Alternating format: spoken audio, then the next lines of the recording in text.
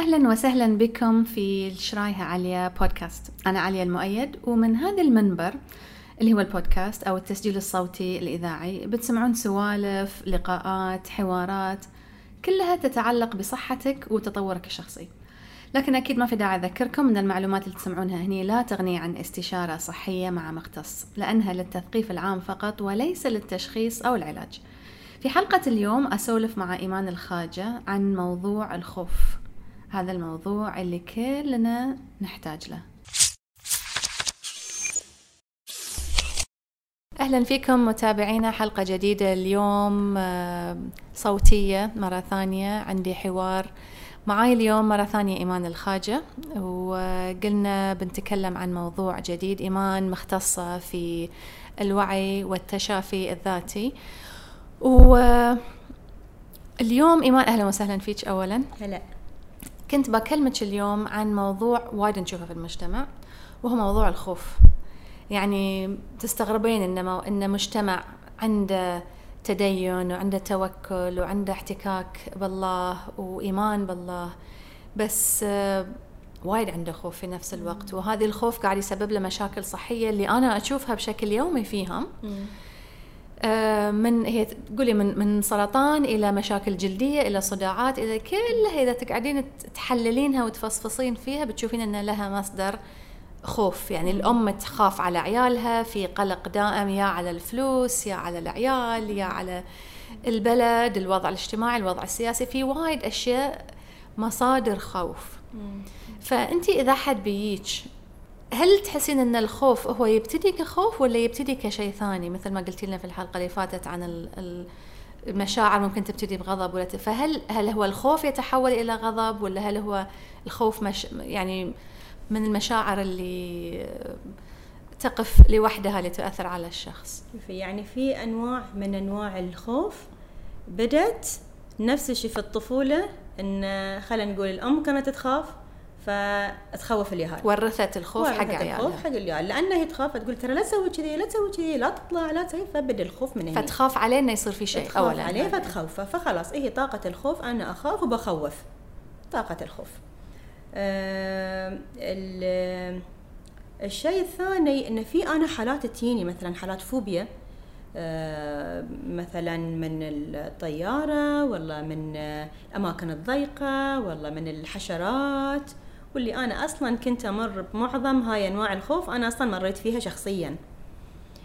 اللي أكتشف في الحالات اللي تجيني إن الخوف يكون نتيجة أشياء ثانية مثلا مرت فيها الحالة.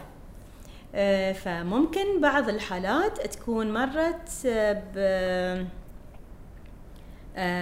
بعضهم اعتداء جنسي ممكن يكون، بعض الحالات تكون اعتداء جنسي طبعا يكون من قريب أو بعيد، شخص قريب أو شخص بعيد من أهل ولا بعيد، ففي حالات كذي. في حالات ثانية أن يكون صراعات دائمة في بين الأهل، فهذه اللي نشأتها تكون الطفولة، إنه يكون شجار مسموع في البيت، قصدك يكون الطفل دائما موجود في هذه البيئة، يعني البيئة زين. بس هل ممكن يكون إن الاعتداء أيضا بالضرب مثلا، ولا بالكلام، يعني إنه أنت ما سويت ما فعلت ما كذا، هذه ممكن يتحول إلى خوف بعد، هذه ممكن يتحول إلى خوف شديد، يعني لأن الولد أو الطفل دائما يبي يرضي الوالدين، فإذا هم دائما يتوقعون من الأحسن، ترى حتى ساعات يكون بدون ضرب وبدون تخويف وبدون يعني اعتداء لفظي، مجرد أنهم يتوقعون منه دائما هذه المستوى، هو يكون دائما في خوف، لأنه دائما الطفل يبي يرضي أمه، ما يبيها تزعل عليه حتى، وما دائما يبي رضاها، فهو بسبب ذي الشيء يعيش في خوف إنه أنا لازم دائما أجيب مثلا 100% في علاماتي، فهذه بعد يتطور إلى خوف. بنزين شلون الأم، أنت حين طبعا تكلمتي عن هذا الموضوع عن الأم، وحين دخلتي كل الأمهات في شعور بالذنب بما فيهم أنا فأنت شلون، لأن ساعات الطفل ساعات يكون عندك أكثر من طفل مثلا، وتربينهم كلهم نفس الشيء، ولكن يمكن واحد منهم بيلقط منك الحاجة للكمال أكثر من غيره. تعرفين يعني في واحد ولا بفتكر اللي لوش بتصرخين من الصبح لليل ما بيغير سلوكه وعندك الثاني اللي مستعد يلقط حاجتك للكمال وبيتحول فيه إلى خوف. فهذه حتى يحط ضغط على الأم إن هي إيش قاعدة تسوي في البيت يعني، أو مسؤولية يعني هاي أكيد بعد يعني في طبيعة كل طفل تكون غير مثل ما قلتي، على طبيعة الشخصية. بس الأم عندها غريزة كفاية إن هي تقدر تفرق إن هذه الطفل كذي وهاي الطفل كذي، وربما يكون أسلوبها نفس الشيء بس ياهل الواحد ممكن ياخذ غير. أتذكر في قصة قريتها والله حالة مرت علي، إن هذه البنت كانت يعني ذكية وشاطرة، وبس كل ما يطلبونها حق عمل في مكان معين ما كانت تروح، كانت تخاف. فاكتشفوا عقب وما عندها هاي الثقة بالنفس وهاي ما عندها، مع انها وايد ذكية كان يقول عنها. بعدين اكتشفوا ان هي كانت مرة اعتقد امها عطت اختها حلاوة ما عطتها هي، فاختها خلصت الاكل وعطتها حلاوة وقالت حق البنت من تخلصين أكلش بعطيك أنا ذي الحلاوة. فتخيل أن هذا الشيء تم عندها أن أنا I'm not good enough، أن أنا مو زينة لأن أمي ما عطتني. فيعني بعيد عن الخوف، بس شوفي المواقف شلون تأثر في الطفل، أنه مجرد ما عطتني معناته أنا مو زينة. فأكيد يعتمد على شخصية الطفل بعد، بس أعتقد على الأقل إذا الأم بس تكون واعية أنها ما تخوف الياهل في البداية وما تتوقع منه الكثير، هذه يعني في البداية على الأقل تكون بداية صحيحة. إنزين وشلون تتعاملين مع الخوف؟ خلينا نقول أنت حين ياك أحد عنده قلق شديد، بسهولة يدخل في توتر، يمكن حتى حالات هلع، موقف يخوف يعني. فشون انت الحين خلينا نقول انا جيت لك الحين قلت لك انا عندي وايد اشياء، عندي قائمه طويله من الاشياء اللي اخاف منها، والحين ممكن حتى ادخل في حاله خوف وهلا اخوف روحي، شلون الحين بتساعديني؟ طبعا دائما العمل يكون من الداخل الى الخارج. مثلا ففي البدايه انا يعني دائما احاول ان اجيب بعض خلينا نقول تقنيات، بعض الاشياء اللي نسويها الحياتيه اليوميه في البدايه اجيب هذه الاشياء. مثلا في البدايه لازم اعلم الشخص على التنفس، يعني قبل حتى لا نروح في المواقف اللي صارت حق الخوف، فلازم اول شيء يعرف يتنفس عدل، لان بس يبتدون يتنفسون عدل بروحه هاي المشاعر كلها تنخفض.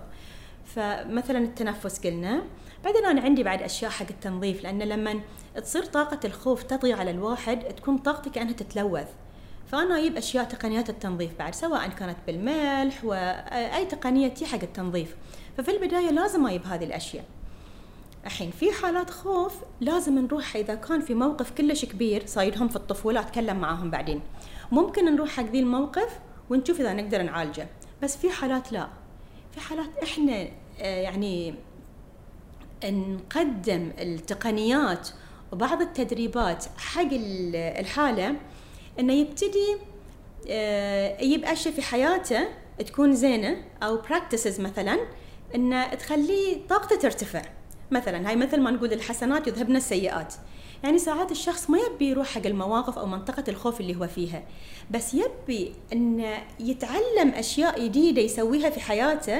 هذه الاشياء بتخلي طاقته ترتفع اوتوماتيكلي، بيرتفع عن منطقه الخوف. تعرفين الخوف كطاقه مثلا لطاقه 100 الخوف، فاحنا بالوعي وبعض التمارين نخليه يطلع من هذه المرحله، طاقته ترتفع شوي شوي، يوصل حق مرحله مثلا ممكن يوصل حتى بعد الخوف في مراحل ثانيه، بس ممكن يوصل حق الغضب، ممكن يوصل حق الرغبه، ممكن يوصل حق الشجاعه، بس شوي شوي نمشي معاه الى ان يطلع من منطقه الخوف.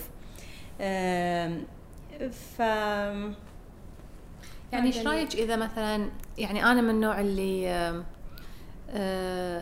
تعرفين مو بكل المشاعر اللي احس فيها هي مشاعري انا، فمع الوقت تعلمت اني افرق بين ان هل هي هذه المشاعر اللي انا احس فيها هل هي فعلا مشاعري انا، او هل هي مشاعر انا لقيتها من الوعي الجمعي من المحيط اللي انا فيه. فالمحيط اللي احنا فيه اصلا فيه خوف وفي تخويف، يعني في الإعلام اليوم بيصيدكم هالمرض وبيصيدكم هالكذا، فأنا ألقط سواء الحين أنا كمحتمرة عودة أو أن حتى ما كنت أصغر فالشخص الحساس يمكن بيلقط اشياء وايد اكثر من المحيط، يمكن هو يلقط من امه حتى لو هي ما هاوشته ولا قالت له شيء. يعني انا عندي واحد من عيالي مثلا جدا جدا طاقته كانها لاصقه في طاقتي، يعني اذا انا يومي كان تعيس ولا صعب ولا تعرضت لشيء مؤذي ولا كذا، هو يا يمرض يا يزكم يا يسخن يا فتحسين انه يعني مو شرط ان كل الخوف اللي انا عندي الحين هو خوفي انا. فهل هذه تشوفينه اكثر ولا تشوفين ان خوف الشخص نفسه اكثر؟ يعني شوفي اللي تقولينه صح، لان الوعي الجمعي وايد ياثر علينا، فهي مصدر الافكار. يعني صدق ساعات الواحد بروحه ممكن يجيب مثلا فكره خوف، تقوم مشاعر تتحرك تجاه هاي الفكره، تقوم هاي المشاعر تجيب فكره اكبر منها تخوفه اكثر. فهاي ممكن اذا الواحد هو ساعات تجي له فكره او تعرض حق موقف او مشاعر معينه ادت الى الخوف. بس احنا كثير نستقبل من الوعي الجمعي، وهذه اشوفها كثير. يمكن الحالات اللي جاتني يمكن متاثرين بالوعي الجمعي اكثر. لان الجو العام صاير خوف وتخويف فوايد تجيهم. يعني عشان كذي احنا حتى بالتقنيات اللي نستخدمها ان الانسان يقوم الصبح يحط مثلا نيه، الانسان ينتبه حق افكاره. يعني ليش انا احط لي نيه؟ لان يعني احنا نقول من لم تكن له نيه يكون من ضمن نوايا الاخرين. هني الاستقبال حق الوعي الجمعي. الافكار انتبه لها ليش؟ يعني بعد عندنا تقنيه حق مراقبه الافكار لمده يومين، وبعدين استبدال الافكار، كل هاي الاشياء. يعني واستبدال الافكار مو معناته ان دائما افكاري تكون ايجابيه، لا، بس مجرد انتباهي للافكار، لان هاي الفكره اللي تجيني تدمرني، تجيب لي مشاعر خوف. مشاعر الخوف هذه مثل ما قلت تجيب لي فكره يمكن تكون مرعبه، وبالتالي مشاعر تكون جدا ترتفع، وبالتالي يؤدي الى المرض. فيكون طبعا كذي وكذي. بس اعتقد ان اللي من الوعي الجمعي اكثر يمكن الحالات اللي شفتها. وشلون احنا حاطيننا مثلا الحين مثال واحده ماخذه من الوعي الجمعي او هي خوفها هي، شلون تعرف الفرق؟ اللي ما عنده نوايا اصلا، ما عنده وعي، يعني بس حياته ماشيه بافكاره ومشاعره اللي مشيته، ويدش في حلقه نسميها حلقه التغذيه الراجعه تكون سلبيه، ما يطلع خلاص. يعني يتم في ذاك المكان. يعني إلا ما رحم ربي، ليه ما يصيده موقف يحس إنه خلاص أنا أبي أطلع، تعبت من هاي الدائرة. وفي وايد ناس يمرضون خلاص مرض نفسي وجسدي. كثير من حالات من اللي تيني مثلا تقول ما أقدر، يعني تقول لي مثلا إيمان أنا مثلا لين ولدي يطلع خلاص تفكيري أنا مع ولدي شنو بيصيده وشنو ذي وشنو ذي وشنو ذي. فأنا هني أعطيهم دلائل حتى على عضلاتهم، أقول لهم مثلا ولدك هاي اللي يطلع إذا تفكرين فيه فكرة سلبية شوفي شلون عضلات يفكر في جسمه، يأثر في. فأنت اشرحي لنا بس الجسد، لأن أنت الحين قاعدة تسوين لي حركات بيدك بس هي ما تبين ما تبين بالصوت. يعني مثلا هذه أقول لها شوفي، فأخليها مثلا تمد يدها تمد يدها إلى الأمام، لا تفكرين إيه. إنزين أولا أقول لها مثلا أنت فكري في شيء حلو، تفكر وأقيس عضلاتها، تقيسين عضلاتها بمعنى انك انت تهوسين على يدها على تحت، تحاولين انها تنزلين يدها بالغصب. اي فهذه مثلا عضلاتها ما تنزل، يدها ما تنزل قويه. بعدين اقول لها اي فكري الحين مثلا في فكره مو بزينه، فكره احد ما تحبينه والله فكره مو بحلوه، ثم عضلاتها ما تقدر تقاوم يدي كلش، فيدها تنزل بكل سهوله. انزين هذا شيء واحد. بعدين اقول لها الحين لا تفكرين في شيء، انا بفكر فيك. فأفكر فيها، أعطيها فكرة حلوة إيجابية، أفكر فيها هي تقوم عضلاتها تكون صلبة كذي، وأفكر فيها فكرة مو بزينة مو بحلوة، شيء ضعيف، فكرة ضعيفة. يعني أنا أحاول أن أقول حتى بس أقول إن أنت ضعيفة، عضلاتها تضعف وتنزل يدها بكل سهولة.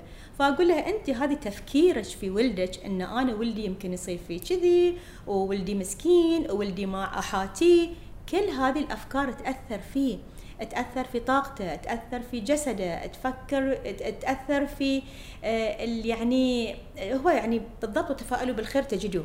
انت الافكار هاي اللي ترسلينها لا تضعفها اكثر. فممكن حتى يعني حتى يعرفون الخوف او القلق انه هو كأنه صلاة او دعاء لشيء لا تريد حصوله. فانت تجذبه ليش؟ لان انت لما هاي الافكار تحرك فيك مشاعر. كل شيء في هذا الكون فيه ذبذبات، واحنا ذبذباتنا شنو؟ ذبذباتنا هي مشاعرنا. وفي الطاقه احنا شنو نقول؟ هو الشبيه يجذب شبيهه. اذا ما ان انا الحين ذبذباتي اللي هي مشاعري مشاعر خوف وقلق، شنو بجذب؟ بجذب بالضبط اللي يتوازن يتشابه مع مشاعري. فأنا الشيء اللي قاعدة أقلق عليه واللي أخاف منه بالضبط بيني. اللي يخاف من شنو يسمونه القط يطلع له.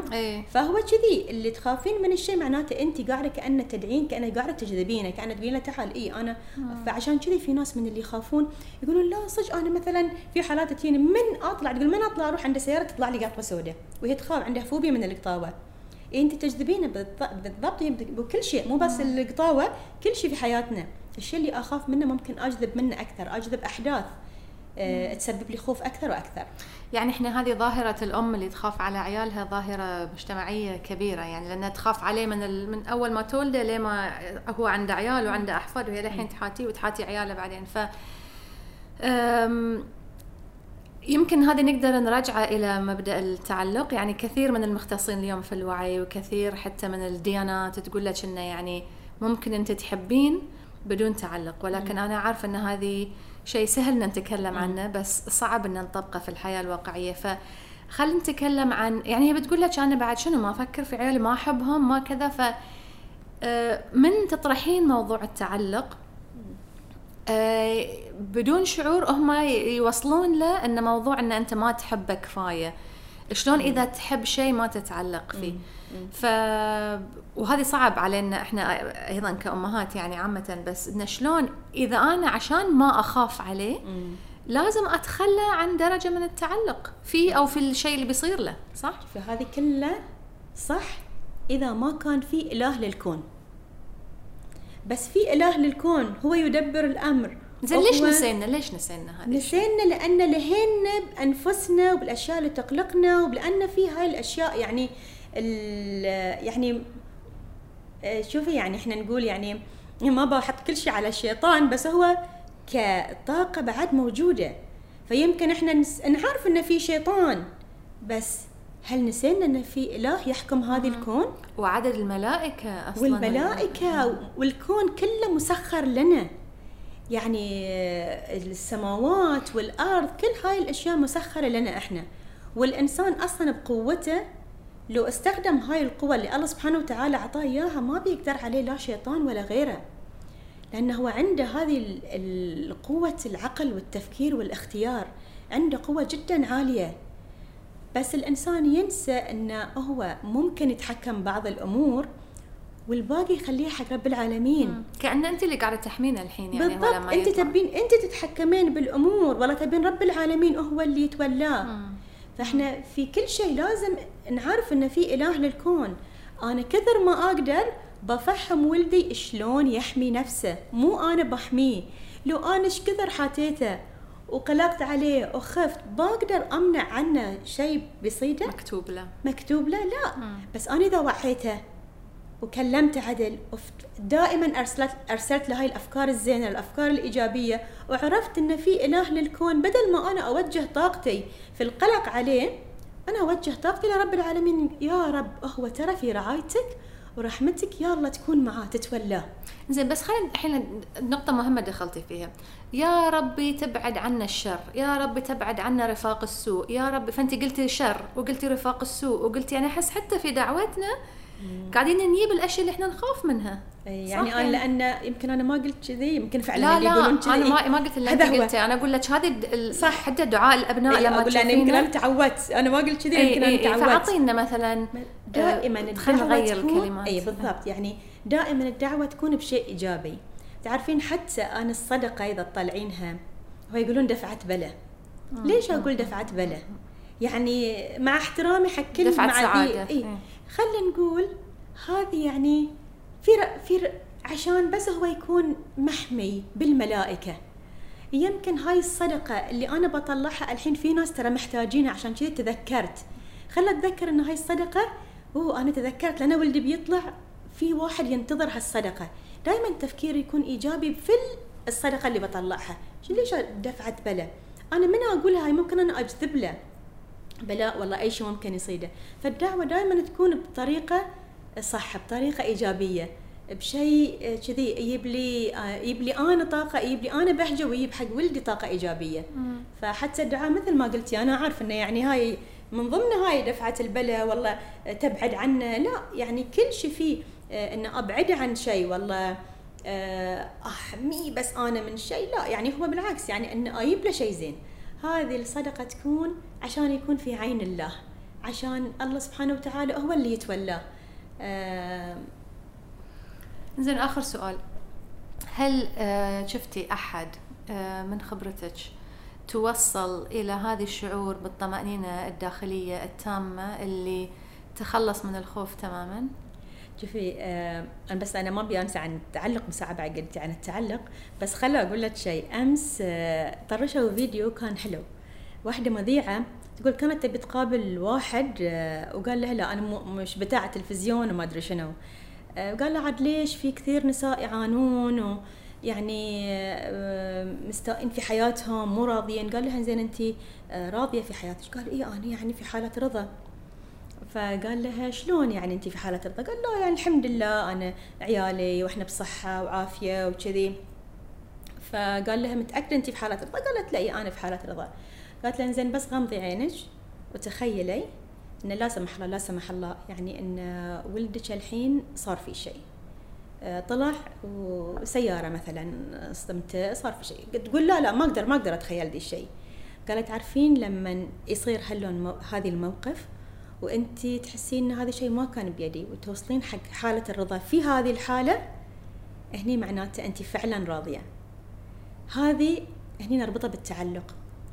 اي انا احب عيالي بس لو صار شيء خارج عن ارادتي يعني المفروض ان انا اكون راضيه. مو بس احب عيالي، احب فلوسي واحب بيتي واحب سيارتي واحب شغلي واحب حتى كياني في المجتمع، سمعتي. يعني تعلق ترى عندنا عميق، يعني في وايد اشياء. وننسى في وقت التعلق ننسى ان ربما صار شيء لعله خير. طبعا يعني ساعات تصيدنا اشياء ان نفقد شيء عشان يجينا شيء كلش كبير. لازم نتخلى عن بعض الاشياء ونرضى ان بعض الاشياء راحت عنا. والله اذا صادنا شيء لان في شيء خير كبير قاعد يجيني. فالتعلق في كل شيء، بس اذا ربطناه بالخوف يعني هو التعلق الشديد اصلا يكون عائق لاستقبال الطاقه الزينه، لاستقبال الخير، لاستقبال البركه. لان التعلق ما يصير الا برب العالمين، لا بالماديات ولا بالاولاد ولا باحد. وهو يكون الحب المطلق اللا مشروط لكن بدون تعلق. يعني تستغربين ان اليوم تشوفين مجتمع متحفظ دين صلته كبيرة مع الإله، ولكن يضطر انه يتعلم الحين هذه المهارات من جديد عن طريق تطور الذات وعن طريق هذه التقنيات اللي اليوم قاعدة تدخل علينا، مو بس لأن هي شيء جديد وشيء موضة، قاعدة تدخل علينا بسبب حاجتنا لها. يعني انت بس تشوفين عدد المدربين اليوم اللي قاعدين يتكلمون عن هذا الموضوع، هذه لما تقولين لهم يقول لك ايه انا طبعا التوكل معروف والكذا معروف، بس بالفعل هو مو معروف لأن هي ما صارت غريزة عندك، ما ترسخت كفاية. يعني علياء بعد هذا غير اللي أول ما تيهم هذه العلوم قالوا لا هذه العلوم جايتنا من برا ومن أديان ثانية وكذي ولا لازم ما ناخذها. لا، أنت أخذ العلوم هذه الزينة وروح دور في دينك، شوف دينك أساس هذه الأشياء ولا لا. يعني إحنا نرفض الشيء لأنه يب مسمى ثاني والله يانا من مكان ثاني. أساس الدين كل هاي المفاهيم، بس إحنا يمكن رحنا حق القشور ونسينا الأساس. وعلى هذا الموضوع يعني آخر نقطة أبي أقولها، يعني للأسف اليوم كمية الأدوية المهدئات النفسية والمضادات الاكتئاب اللي قاعدة تنعطى في المجتمع اليوم أكبر من أي وقت ثاني في الدنيا، وأكبر شريحة من المراهقين اليوم، وحتى ابتدوا الحين مع الأطفال يعطونهم مضادات اكتئاب لحالات معينة، فرط نشاط وكذا. ويقول لك على سنة 2030 يعني 2030 بيصير القلق والاكتئاب من أعلى الأمراض، أكثر من السرطان وأكثر من أمراض القلب اللي الحين موجودة. ففي أي اتجاه احنا قاعدين نتجه، وتشوفوا وش كثر احنا نحتاج هذه التقنيات، ونحتاجك يا إيمان، ونحتاج إن بس أوضاع تهدئنا شوي أو كلمات أو نظريات تهدئنا شوي عشان نرجع حق شيء كان فطري أصلا وكنا نعرفه ونسيناه. بالضبط. يعني والله لو تخيلين يعني الآباء والأمهات صاروا يستانسون إن ولدهم هدأ بذي العقاقير اللي عطوه، هاي المهدئات اللي عطوه، لأن حالته صارت أحسن. بس إحنا يبيلنا حتى وعي أكثر للآباء والأمهات، ترى في طرق ثانية ليش تخافون تجربون هاي الطرق الثانية؟ أنا حالات كثيرة تيني يعني ما أقدر أقول لهم طبعا لا تواصلون العلاج، بس إحنا نجرب اللي عليه وبعدين أقول لهم سألوا الطبيب هل ممكن تأخذون فترة بدون هاي الأدوية عشان تشوفون حالاتكم شلون صارت. بس الآباء والأمهات صاروا، لأنه يمكن ساعات أنا ما بظلم الكل، بس ساعات يكون الأسهل إنه يأخذون الأدوية لأن الولد صار أهدأ، بس شنو يسوي فيه في المستقبل؟ يكبت وينزل وينزل تحت. شكرا لك إيمان، الحوار معك دائما ثري، وإن شاء الله تكون لنا حلقات قادمة كثيرة في مواضيع مشابهة ومواضيع مختلفة أيضا، فشكرا لك. شكرا.